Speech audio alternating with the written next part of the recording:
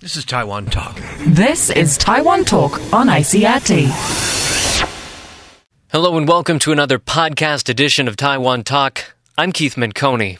The annual Urban Nomad Film Festival kicked off over the weekend and is running until this Sunday. For the past 12 years, the Indie Film Fest has featured films from all over the world, along with a smattering of Taiwan-made productions. This week on Taiwan Talk, we're sitting down with some of the filmmakers behind the local films. And today we're speaking with the star of The Kiss of Lady X. The film premiered on Saturday at the festival and will have a repeat showing this Wednesday. Spy thriller follows the exploits of a disgraced former secret agent and his ragtag team as he hunts down his wife's killer. But today, we're more interested in talking about how the film was made because it was produced right here in Taiwan as something of a weekend side project by a group made up of locals and foreigners. Joining us now is Dean Karalekis. By day, he's an editor at a patent company, but in the movie, he stars as daring secret agent Hank Barnes. He also wrote the screenplay and produced the film. Dean, thanks so much for joining us. Thanks for having me. So just to start things off, I was wondering if you could explain a little bit about how this whole project got started, how this group of friends came together to make this, and where the idea for the film came from. Well, we knew each other. A lot of us who were working on the project knew each other from working on stage productions, community theater and things like that. And then we started slowly making short films. And we entered a contest some years ago called the Lady X Online Film Contest or some such thing. Film production companies from all around the world making short films. There were like 28 entries, and we represented Taiwan, and it turns out we won. What did we win? We won the chance to make the final episode. So rather than just making a regular short film, I sat down with T.C. Lin, our director, and some of the guys who were involved in the first one, and said, let's make a full-length movie. I said, it's crazy, but, well, here we are several years later. It's done, it's in theaters, and hopefully people will come to see it on Saturday and on Wednesday. And so I understand a lot of people were involved in the making of this film. Can you tell us a little bit about who those people were? I mean, these weren't professional filmmakers. No, in fact, none of us is really a professional filmmaker, but there's so much good talent that's, I think, a lot of it unfocused in Taipei. So all we did was we put some very creative people in a room. I mean, some of the actors that worked for us, Morris Harrington, he plays Milo Caprese. Rowan Hunter, who plays our villain, who gives Bond villains a run for their money. We had Josh Ferry and April Langerac, who played a couple of our agents on the team. It's sort of a Mission Impossible type team of good guys rather than a lone wolf type of 007 story. And they knocked it out of the park. They were fantastic. And even though no one is a professional, well, in the sense that we didn't pay anyone, and they really did an incredible job. An incredible job. So this was a cast made up of both Taiwanese locals and members of the foreign community. What was that kind of interaction like as you made the film? Did that enrich the filmmaking process at all to have that interaction? We didn't really look at it that way. It was just a bunch of friends. So whether they happened to be Taiwanese or from Australia or from Canada, we had quite a few Canadians there, or the States or Britain, it was just a group of friends, all with different backgrounds, who happened to be here in Taipei, and we were working together on this common project. So there was really no difference between locals and expats. And could you tell us a little bit about the making of the film? I understood it took quite a while. I'm sure it was tough for everybody to fit this in between their actual jobs and, their private life. So it took something like 10 years, I understand. What took so long? Well, principal photography took a couple of years. It took about 2 years from around 2004 to, let's say, mid-2006. And that was because, like you say, we did it on weekends, holidays, and real life would get in the way. We'd take breaks for a month here and there and then say, hey, let's film another scene. And as you say, this is our hobby. And really more of a pleasure. I mean, we got together because we enjoyed it. We were making a movie, yes, that was fun, but it was a good excuse to get together and hang out and really spend time together with the movie going on in the background. This is the purpose for it. So it did take a long time, and it was tough as a producer. I'd have to send uncomfortable emails like, okay, we're filming this weekend. Could you get your hair cut like it was before? So these types of things, people didn't mind, and everyone had the right attitude. Everyone came out, had a good time. We didn't take ourselves too seriously. Of course, we did our best to make a really entertaining and professional-looking production, but mostly it was just about having a good time. And for me, one of the things that was really striking when I watched it is some of the special effects really do look pretty professional. Some pretty impressive CGI. Can you talk a little bit about how you made that CGI to look so good? Like I said, we don't have a lot of money for this production, so I had to teach myself some of these special effects programs that are all sort of freely available online. Again, in part-time, in between doing your real work, your full-time job, you get a couple of shots done. And eventually, I put together, the helicopter, the Zeppelin. The weird thing about the CGI is it did allow me to make good on some promises I had made. So, for example, we have a whole group of commandos, and when we're originally filming, we're saying to the commandos, okay, you guys are running that way, and you're going to get into a helicopter. And the commandos would say to us, hey, there's no helicopter. I'd say, don't worry, the helicopter will be in there later. Now, of course, at the time, I had no idea how I was going to put that helicopter there, but I figured, all right, one way or another, we'll figure it out later, and we figured it out later. So it kind of feels like the story of this film was you guys made a very bold statement. There's going to be a film here. There's going to be a helicopter here. And, it actually happened. It did eventually happen. It did take some time. But, we're really happy to finally be shown on the big screen. And really, the movie itself is the side result of it. The real pleasure of it was just working together, hanging out, having a good time, shooting our scenes, and the movie was a byproduct, and we're really proud that we can share it with other people.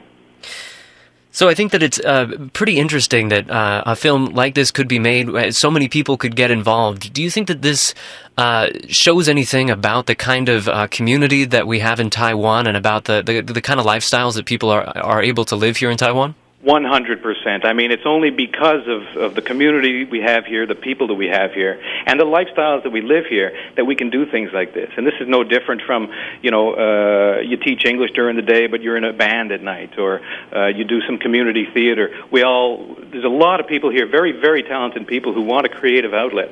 And so that's what this movie's about. It's just people in the community, guys like you and me who, want to do something interesting, fun on the weekends, but, something creative and to have something to show for it. So hopefully, my hope for this is to give everyone a copy, or at least a chance to buy a copy if I get a distribution deal of this movie on DVD. They can show it to their kids, they can show it to their families, just something that we can be proud of. So it is a spy thriller. For people who watch this film, are they going to see anything that kind of indicates that this was a film made in Taiwan? Is there going to be anything recognizable to residents of Taiwan? Absolutely. In fact, a lot of the places we shot are very recognizable, and some local viewers might groan when they say, okay, for example, we're walking around in what's ostensibly Beijing, but it's all traditional characters up there. So this is the type of thing that other viewers, say, in North America wouldn't notice, but local viewers will definitely notice. They'll see shots of, like the UFO village up north, for example. We use that as a backdrop. There are so many fantastic locations in and around Taipei, and I think the people who live here will enjoy seeing some of these spots. So how did Urban Nomad end up being the world premiere of this film? Urban Nomad, Sean and Dave and the guys who run Urban Nomad have been super supportive of this whole project and super patient because, as we talked about, it's taken us a while to actually finish the project. And we've wanted to get this into Urban Nomad because we're friends with them, they're friends with us. It's more of as I discussed earlier, the way this was more of a friends getting together to have a fun and to make a project kind of thing. Urban Nomad is very much a part of that.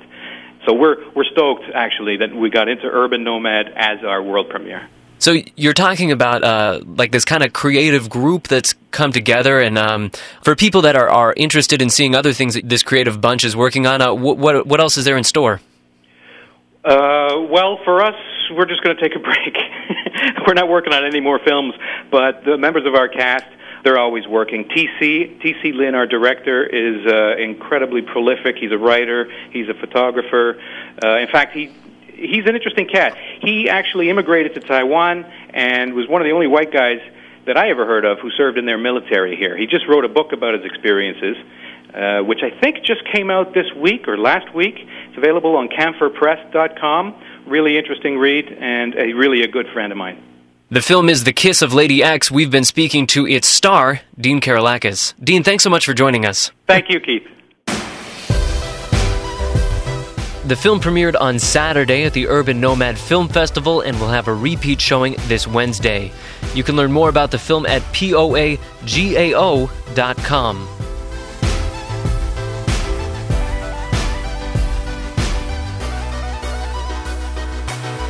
Up next, we're going to be talking to the makers of Gleaning for Intimacy, a film about the preservation effort launched to save the remnants of a community located at the foot of Toad Mountain in Taipei. Pincy Jung is an experimental filmmaker with a background in architectural design, and Nicholas Colson is a master's student at National Taiwan University's Graduate Institute of Sociology. I sat down with both of them recently. Thank you both so much for joining us. Thank you. Nice to be here. Thank you for coming. So could you tell us a little bit about the village itself, its history, and how it came to have this preservation movement spring up around it?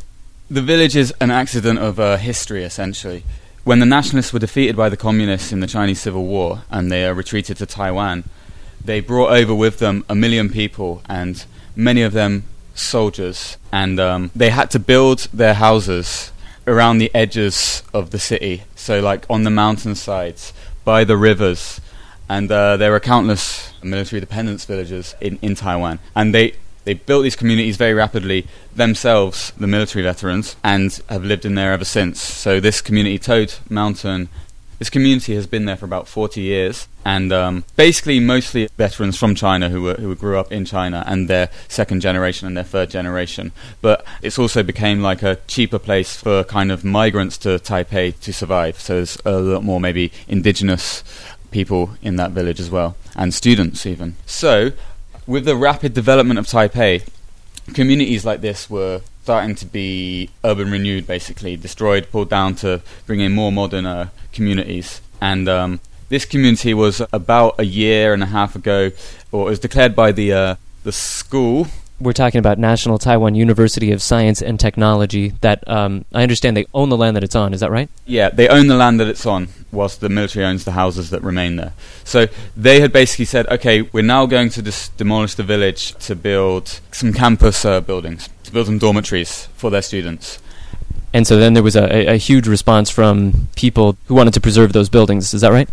Yep, so one of the residents there, Lin Dingjie, who is a documentary filmmaker, but he had been living there for a few years, and Dingjie, with the support of students from the Graduate Institute of Building and Planning at Taida, they basically kicked off the okay, let's save this, save Toad Mountain. So how would you characterize the documentary that you made? How would you describe it to somebody who hasn't seen it? For us, this film was kind of like an exploration, and rather than being direct, like informational or pure activists in the sense of taking on an issue, fate decided that we just joined this adventure. We got to know the land. We got to know, by taking action, we got to feel an affinity with the land, an intimacy with the local community through our interactions with them. So, and the film is basically, eventually we just decided, no, we shouldn't take on all the information side. We should just show this for what it was from our experience, which was looking for something in marginal spaces, in spaces which are very different, these different communities, different lifestyles. We were exploring and we were getting a feeling for that. And in that process, we were questioning for ourselves, I think, a very profound question, which is there's a psychological alienation of sorts related to modernity or the modern layout of the city. We're looking for something which is kind of more true to ourselves, and that's got to come from your own experience. So in the film, it discusses something along the lines of this village still has a part of Taipei's history, a part of Taiwan's history that people don't think about so much. When you guys were exploring this city, what do you think you found there that you feel like would be a big loss if people didn't preserve and people didn't try to make an effort to remember? What would be the loss there? Because I study architecture, and usually in the city, if you want to see the history, if you are in the city, you want to see history, you can sometimes tell from the design of the architecture. But actually in Taiwan, there are it's difficult to find how it comes, how it goes, because there are so many paths broke. People tore down things already, and also I'm Taiwanese, but there are still a lot of Japanese historical building, maybe Aboriginal style things or American style. I mean, it's hidden in the history on the street. But if we don't really care about that, or we don't know this kind of history, and people don't recognize it, and they don't care about it, so they think it can just disappear. But if they just take all these kind of things away, and you will never have a complete line in your background, like who you are, where you're from. So you were just talking about this right now, but what do you feel like we lose when we lose that connection to our history? When we lose, I guess here we're talking about physical connections and physical memory. What do you feel like we lose when we leave that behind? I feel blank in my brain. Yeah, because Taiwanese are quite, not weird, but special existence. I mean, people think Taiwanese are maybe connected to China, but I have never been to China. I've been studying their history, geography, but I'm not China for sure because I have no connection. So this kind of things is like how can tell people that I am a Taiwanese, but my brain is blank. And kind of like the title says, right, this gleaning in these leftover spaces for this intimacy, a place to call home. Like, she can't really describe her history. There's a rupture with something which is very important to all people, and this is this connection. It's connection with your past, it's connections to things you know. Taipei is constantly at a very rapid speed being urban renewed. Communities are uprooted, everyone's moved out, and then a new group of people who don't have any connection to each other move in. And this is kind of one of the psychological problems of a lot of people in the city. Yeah, and this community, they had managed to find this intimacy again. Is there any way that you feel like the aim of the film project and the aim of the preservation movement links up in any way with what the people behind the Urban Nomad Film Festival are trying to work for? Urban Nomad's speciality, or its niche, was they really want to bring to light these interesting different underground urban lifestyles. Also to bring to light things which are not shown normally in the mainstream media. So they're nomad explorers of different cities, but they're also exploring within the city these different communities. The film is Gleaning for Intimacy. We've been speaking with the filmmakers Nicholas Coulson and Pinty Zheng. The film premiered over the weekend at the Urban Nomad Film Festival. You can find it on YouTube. Just search for Taipei Mountain City. Thanks for listening to Taiwan Talk. As always, we'd love to hear what you thought of today's program. You can leave us a comment on our Facebook page or rate and review Taiwan Talk on iTunes. This helps us bring you the kind of shows you want to hear and makes it easier for other people to discover the program. For ICRT, I'm Keith Menconi.